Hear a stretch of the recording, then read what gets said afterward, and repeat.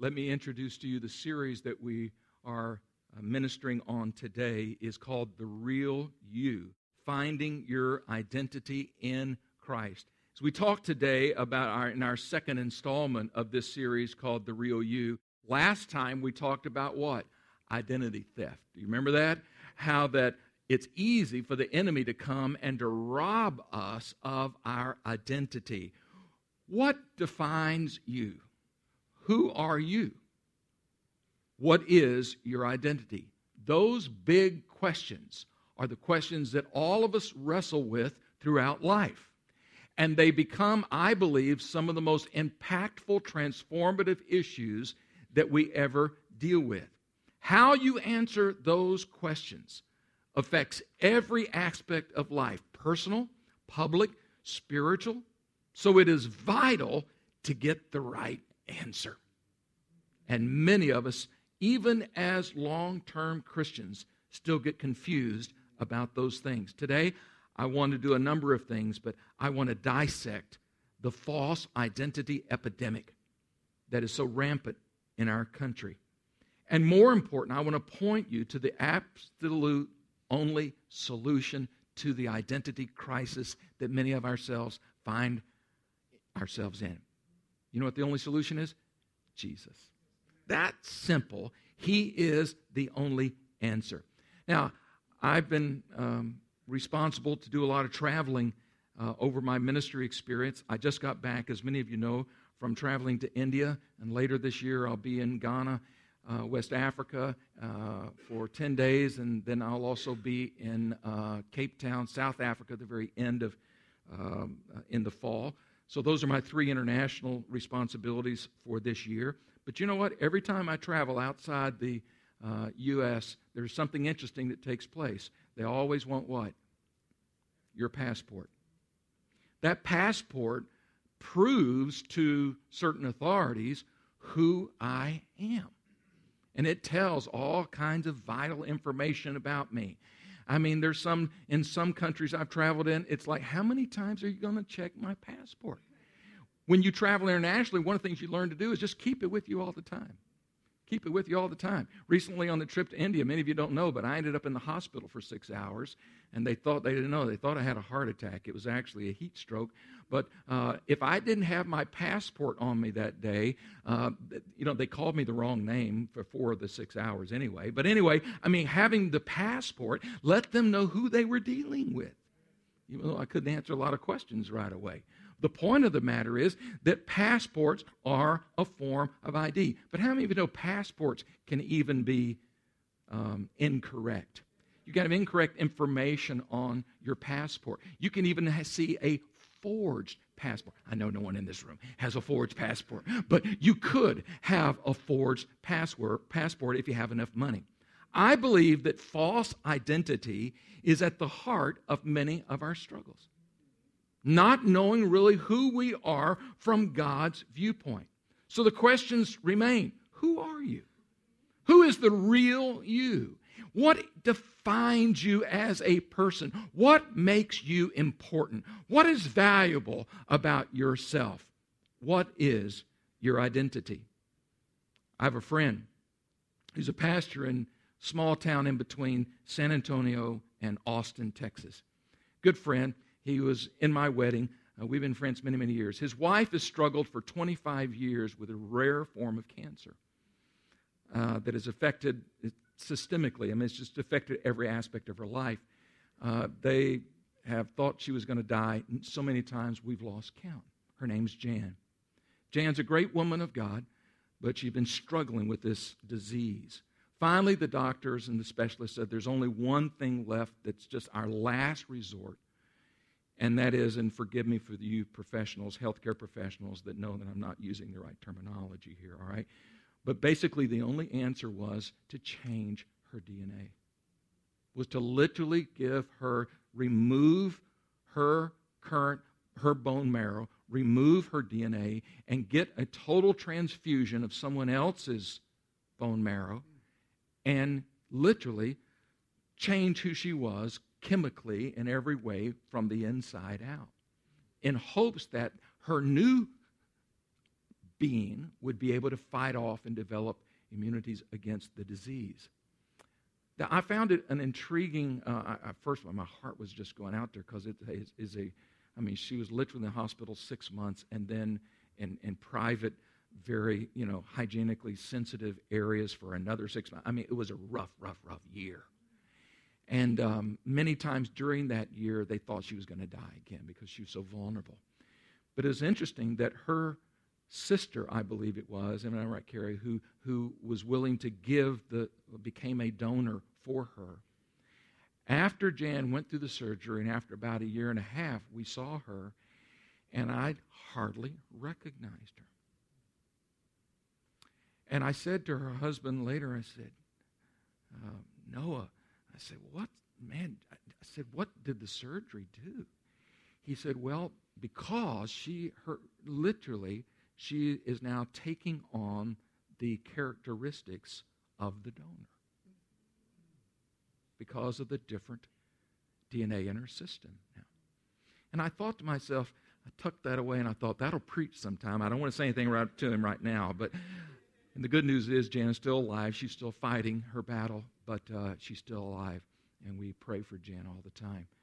But it got me thinking how important our DNA is. Your DNA is unique to you. It is really your DNA that establishes who you are. It identifies you, and it declares your uniqueness, right? Everybody knows that you're uniquely made by God. Your DNA cannot be reproduced. It could be changed and altered. You are who you are. And God, the Scripture tells us in Ephesians 2 and verse 10, that you're God's masterpiece. We mentioned that the other week. Here's what I want to suggest to you.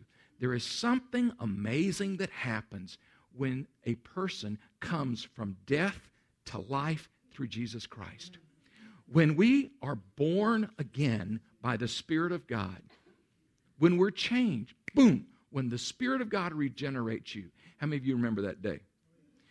When you are regenerated and changed to a new creature in Christ, something happens, if you will, to your spiritual DNA. And now you have something new on the inside of you. And guess what? If you allow it to, it'll change the way you think. It'll change the way you behave.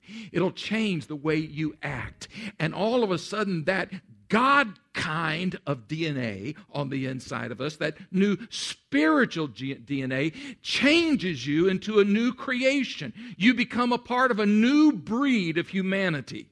Those of us in whom are in Christ. Isn't that incredible?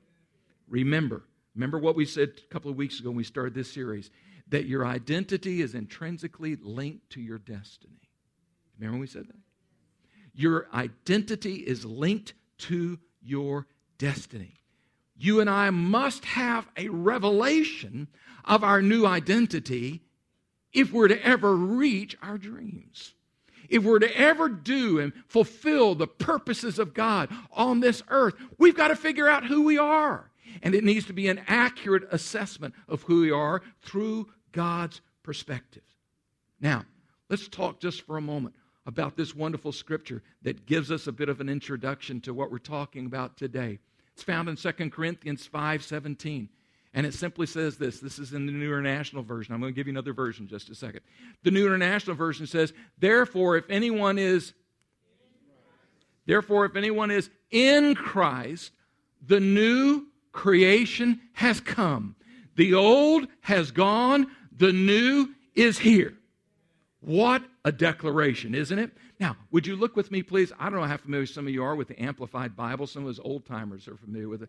I know people even in this room who read nothing but the Amplified Bible. I call it the multiple choice Bible. But anyway, for the sake of today, would you please look at this, because this is exegetically correct, hermeneutically well done, if you will. Not that everything in the Amplified Bible is. But would you please look at this with me, please? Therefore, if any person is engrafted in Christ, he is a new creation, A new creature altogether, because the idea of a new creation means a new creature of a new quality and kind. A new creation altogether. The old, the previous moral and spiritual condition has passed away. Behold, the fresh and new has come. I love this inclusion, parenthetically, of the word engrafted. It says, therefore, a person, when they're in Christ, they're a new creation. Listen to me. When you made Jesus the Savior and Lord of your life, something dramatic happened to you. Something remarkable happened to you that probably, regardless of how much church you've been in, regardless of how much the Bible you know, probably still we are underestimating and undervaluing the stupendous reality of what took place when we became now a new person in Christ Jesus. Behold, the new has come. Unfortunately, we live in a world where false identities are rampant. No one wants to identify with who they are in Christ. Instead, we choose all different kinds of false identities. I remember growing up. I know it's been a while. But when I was growing up and in high school, we had our own cliques. I know the names have changed to protect the guilty. But anyway, we had a group. I grew up in Central Texas. And we had, it wasn't too complicated during my days in high school. We just had like three or four groupings, okay? You're either a nerd,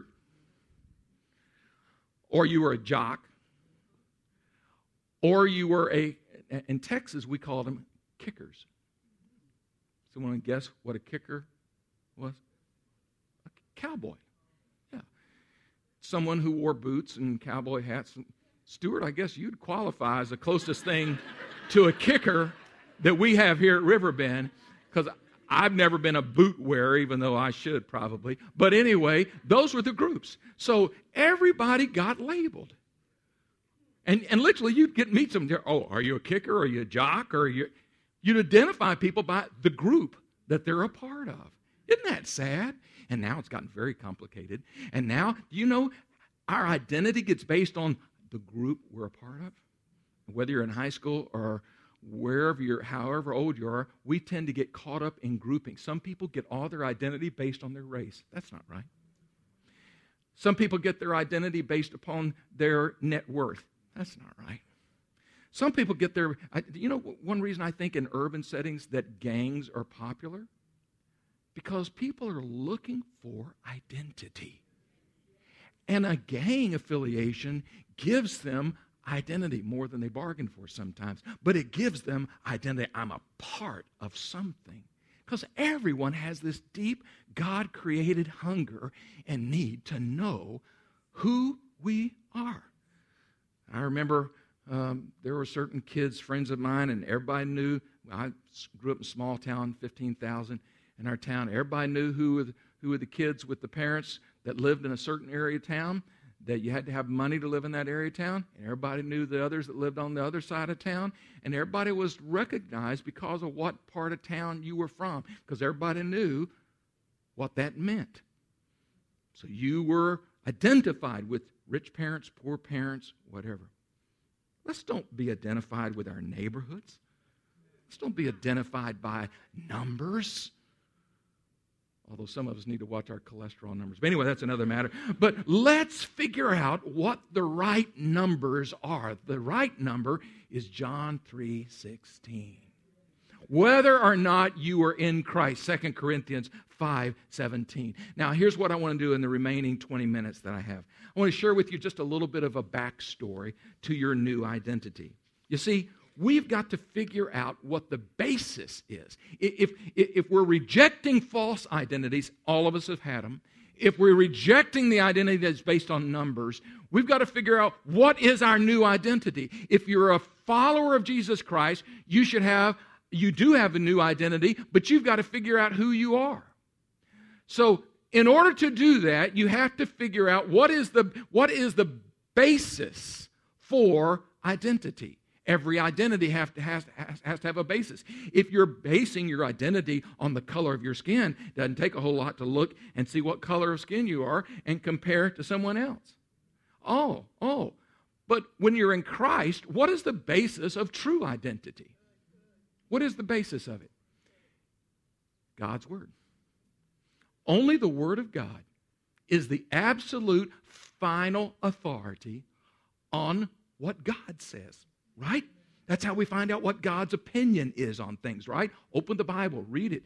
Novel idea, I know, but it will really help you to know what God's view is on things. And so I want to affirm to you that God's truth, the Word of God, is the only good, reliable basis to know who we are. That's it. That means it really doesn't matter someone else's opinion. I don't mean that in a haughty way, but Travis can reject me and say, I just don't think I like you anymore. You did this or you did that. Maybe I was guilty, maybe I wasn't. But at the end of the day, you know what? It really doesn't matter in terms of my identity. It doesn't matter what Travis thinks of me, although I want you to love me, brother. But anyway, it really does. It should not affect my identity. Why? Because it's rooted in something so much more valid, something that's authoritative. It's rooted in God's Scripture, truth. So we need to learn to say, I am who God says I am. You are who God says you are. There's a great scripture in James that talks about the Word of God being like a mirror, and we look into the mirror of God's truth. We need to spend a lot more time looking at the mirror of God's truth to see who we really are. And what does God say about you? We need to sometimes let God reintroduce us to ourselves.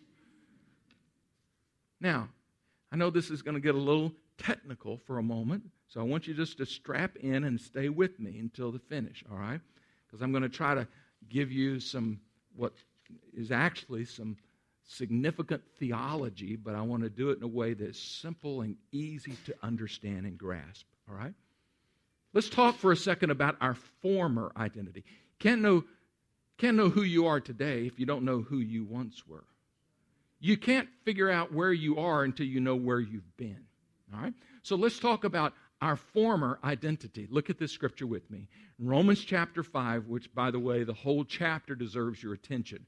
But for the sake just of two pertinent verses for our use today, let's look at this. Look at verse 12. Therefore, just as sin entered the world through one man, and the parentheses are mine, okay. Who was the one man that sin entered the world through? Adam, right? Just as sin entered the world through one man, and death through that sin. And in this way, death came to all people because all sinned.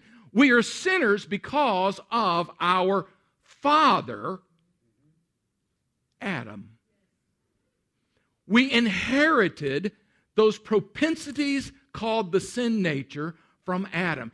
Adam, sin, was the one man verse 12 speaks about. And then it goes on in verse 17 and says this. What's this? For if by the trespass of the one man, speaking of Adam, so if by the sin of the one man Adam, death took over, death started reigning, ruling over everyone, through that one man, how much more with those who receive God's abundant provision of grace and the gift of right standing, righteousness, how much more should we reign in life through the one man, Jesus Christ? No parentheses needed. It's right there. I need some help. All right? James, I need your help. Ariano, I already picked on you once. I may as well pick on you again. I need your help. James, I need you to stand right there. And Ariano, I need you to stand right there because y'all are great-looking guys, and I need to illustrate. All right? Come on a little bit closer in, a little bit closer in. There, right there. No preaching allowed. Just stand, all right? These guys will take off preaching if you're not careful. Now, here's what the Bible teaches. The Bible teaches that all humanity is represented by one of two people, either Adam or Christ. For the sake of my illustration, Adam. Sorry, James. I knew you were pulling for Christ, but Adam. For the sake of illustration, Christ. All right. So, here's what's going on. All humanity is represented by one of two people. You're either in Adam or you are in Christ. Those who are represented by Adam, still identified with him as the head of that category, we call you in Adam. You're associated, you're in his family, and all of us by birth are in Adam. You're associated by him, affected by that original sin. Those of us who choose Jesus Christ to be a follower of Christ and are born again, we are in Christ. We are now redefined by the new head, Jesus Christ. Jesus came to break the tradition of sin so that we have a freedom to choose Christ. The choice, frankly, is still up to everybody. People can choose still to be in Adam. Or, through new birth, we can choose to be in Christ. Now watch this. The choice is a life and death matter. To be in Christ, we must come under the lordship of Jesus Christ. Adam exerts a certain lordship over us. Jesus Christ is the other option. Adam is the head of the human race. The result of affiliation with him is sin and death. Death reigns. If you're on this side, your affiliation is here, you live under the curse of death. Sorry, James. If you identify here with Jesus Christ, you make the choice to identify with Jesus Christ, to follow his lordship, his control. The scripture says in Colossians that we are transferred. Transferred. Once over here, now I have a transfer only through Jesus Christ. He transfers me. And now I am joined with Christ. And the authority of the Adamic nature and the resulting sin, the resulting satanic control, the resulting all the other stuff that goes with it, is now legally broken and severed. Why? I'm in Christ. He now is the head of this new breed called the new creation. He is the head of all born-again believers. His righteousness is transmitted to all of us, the faithful. Just as the man is condemned by being or born of Adam, so is a man now made right by being in Christ. And that's what Romans 5 does. It basically compares and contrasts being in Adam versus being in Christ. Death, life. Curse reversed. But it's every man's choice. Is everybody clear? Adam and Jesus, y'all can be seated. Thank you. I'll just add Romans 5:18. Through one man's offense, Adam, judgment came to all men, resulting in condemnation.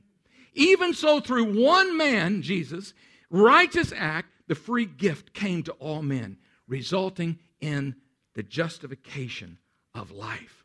And there's other scriptures that time won't allow me to go into, but there's plenty of scriptures that help us to understand this truth. So, everybody understand the options? In Adam, in Christ. If you are a born-again believer, you no longer need to yield to your father, if you will, being Adam. You're not denying your background. You once were in Adam. We were all born with an Adamic nature and under the control of Adam and all that ensued, but it is by choice that we must be in Christ. And when you are in Christ, we need to understand what that means. Let's talk for a moment about our new identity. This is, as Paul Harvey used to say, the rest of the story. This isn't the backstory now. This is the rest of the story. I want you to appreciate and value those two little words, in Christ. In Christ, in Him, and in whom, different versions of it, are found literally 130 times in the New Testament. Just start noting every time that, particularly in the epistles, in Christ, in whom we have redemption, in him we have, in Christ. What's it talking about? All of that is describing what comes to those of us who have chosen identification with Jesus Christ.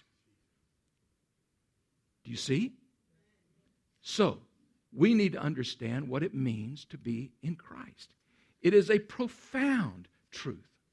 It is a stupendous reality to begin to realize what it means to be in Christ. It is breathtaking when you get the revelation of what it truly means to be in Christ, because being in Christ means to be, another way to say it, means to be united with him. It means to be bound with him. It means to be completely united with Jesus Christ. Listen to A.J. Gordon.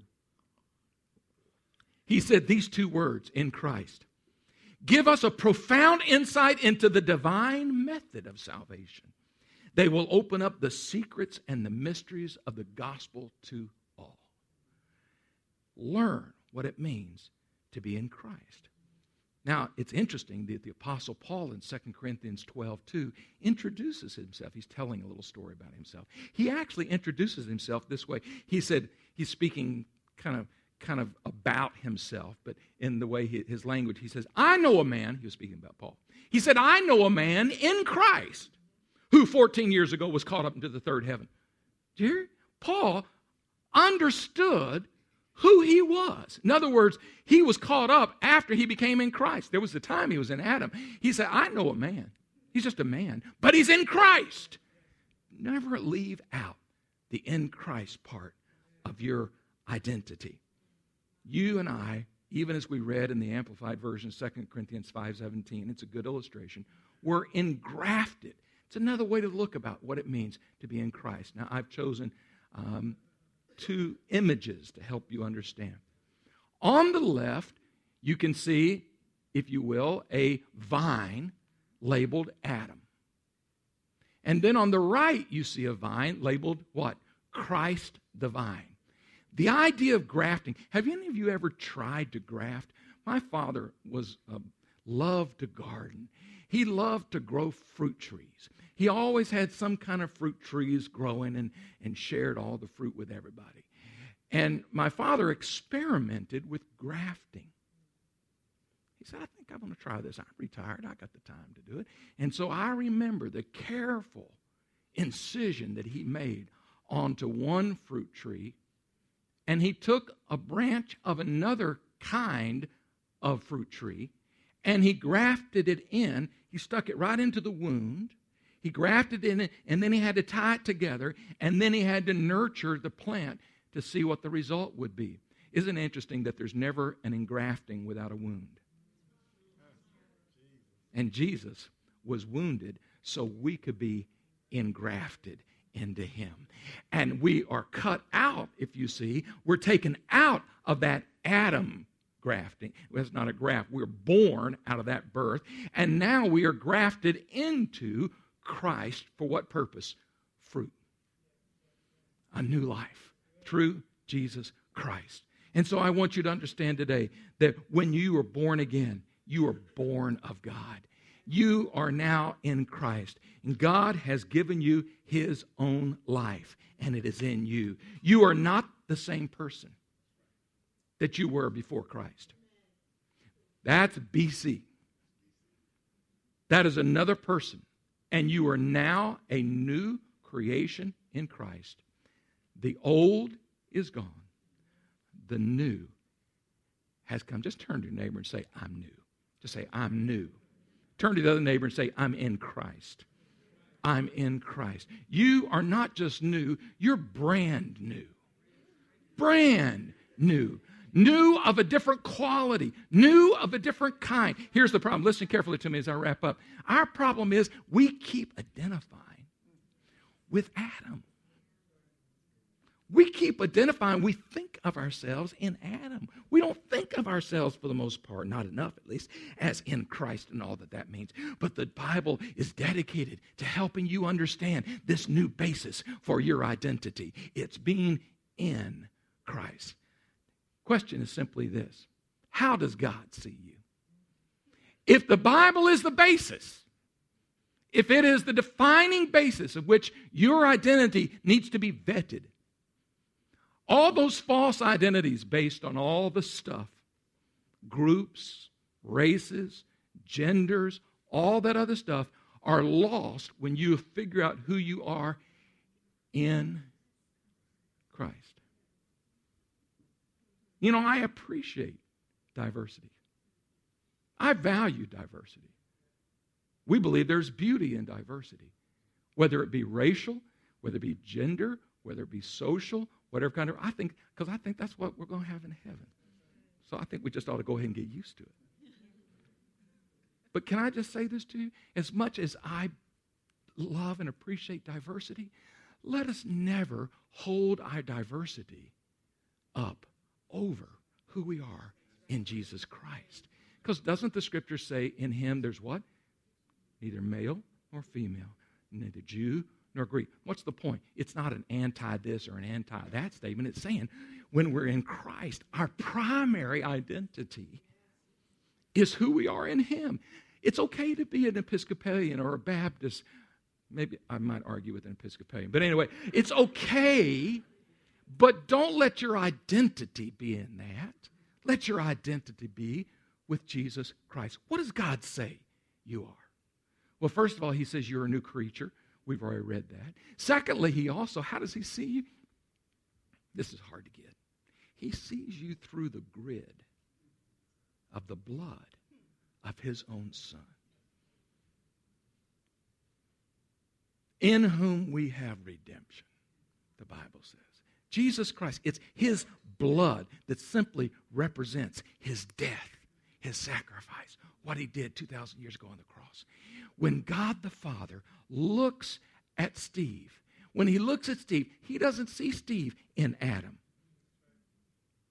When He looks at Steve, from however long ago it was that you met Christ, I don't know when that was, Steve, but whenever it was, when He looks at Steve, from the moment that He made Jesus His Lord and Savior, from that moment on, the Father views Steve through a different grid.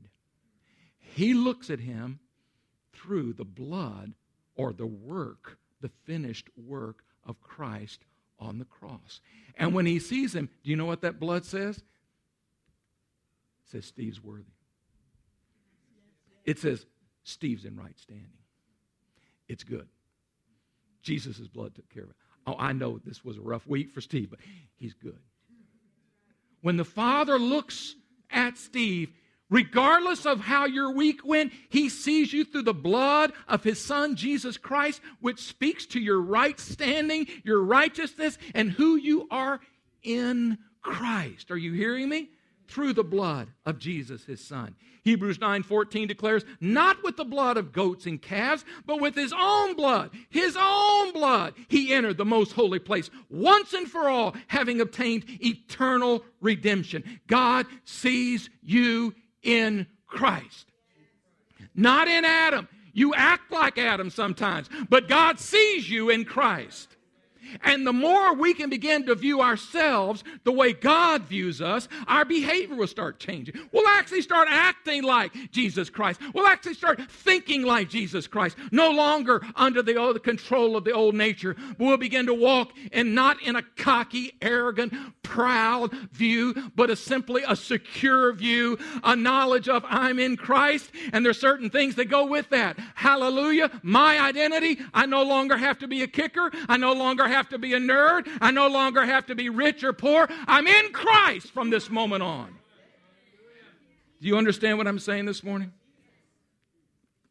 As we close, I want you to get that deep inside because it affects everything. Next week and the following week, for the next 2 weeks, I'm going to break down the specifics of what comes with that identity, what comes with the in Christ package deal. And you're going to be blown away by some stuff that maybe you haven't realized yet. I want to ask that you would do this with me. Before I ask you to stand, I'm going to ask this of you. Do you know for sure today who you're identified with? Are you still in Adam? It's okay. We all started there. But at some point, you have to make a clear-cut decision. Whose family are you going to be identified with? And to identify with Jesus Christ simply means to take a step of faith, saying, Jesus, from this moment on, I accept what you did for me on my behalf. I can't pay for it. I'm not good enough to deserve it, but I'm accepting by faith what you did for me on the cross. You did it for me, and I accept it. And the moment that you accept that, and you say, Jesus, I choose new life through Jesus Christ. I'll turn my back, repent, turn from the old. I'm not going to look at Adam anymore. I just got my eyes are on Jesus. I'm going to follow after you. That's a decision. It's a choice. It's a step every one of us have to make. Not only our eternal destiny, but even our earthly purposes are affected by that decision. It is the most defining decision of life. If you're here today, and you say, I don't know for sure about that, I'd like to know, I'm going to give you a chance. But first, I'm going to ask for an affirmation. For those of us that know, we know that we know that we know who we're in. If you know that you know that you know that you're in Christ, I want you just to raise your hand and say, Pastor Bobby, I know where I am. I'm in Christ. Put your hands down. If you couldn't raise your hand, that means you need to make a decision today. And if you'd like to, we're here to pray with you. Prayer workers, please come to the front. But right now, would you just bow your heads for a second? If you're here and you could not lift your hand affirmatively to say, I know that I'm in Christ. I know I'm a part of that great family of God because I chose it by faith. You couldn't do that, but today you'd like to. Or maybe you're a follower of Jesus, but your life has been far more Adam-like than Christ-like. And maybe today you just need to say, beginning today, I'm going to rededicate myself to being a Christ follower. If you do not know for certain whether you're in Adam or in Christ today, would you just lift your hand? I just want to pray for you. I won't embarrass you, I promise. If you don't know for sure, just lift your hand. I saw one hand. Anyone else? Just lift your hand. Would everyone please rise to your feet? I'm going to pray for you. And then we're going to leave this area of the front open. Our teams are going to come and just be very available here for you.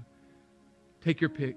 Come and let them pray with you. If you need to make a decision for Christ, if you raised your hand or you wanted to and you just didn't, this is your chance. They're ready and trained to pray with you for a life-changing decision. They're also available to pray with you if you have a personal need. Maybe it's physical healing. Maybe it's other issues, something you just need someone to be in agreement with you today. They're available here. But I want to pray for you as we close. Father God, today, we're so thankful for learning how you see us. Lord, we make a decision today to begin looking at ourselves the way that you do, because we're in Christ. And I pray that the spiritual light bulbs will go on in each of us. Let us, even our behavior, begin to be marked by being in Christ. In Jesus' name, amen and amen.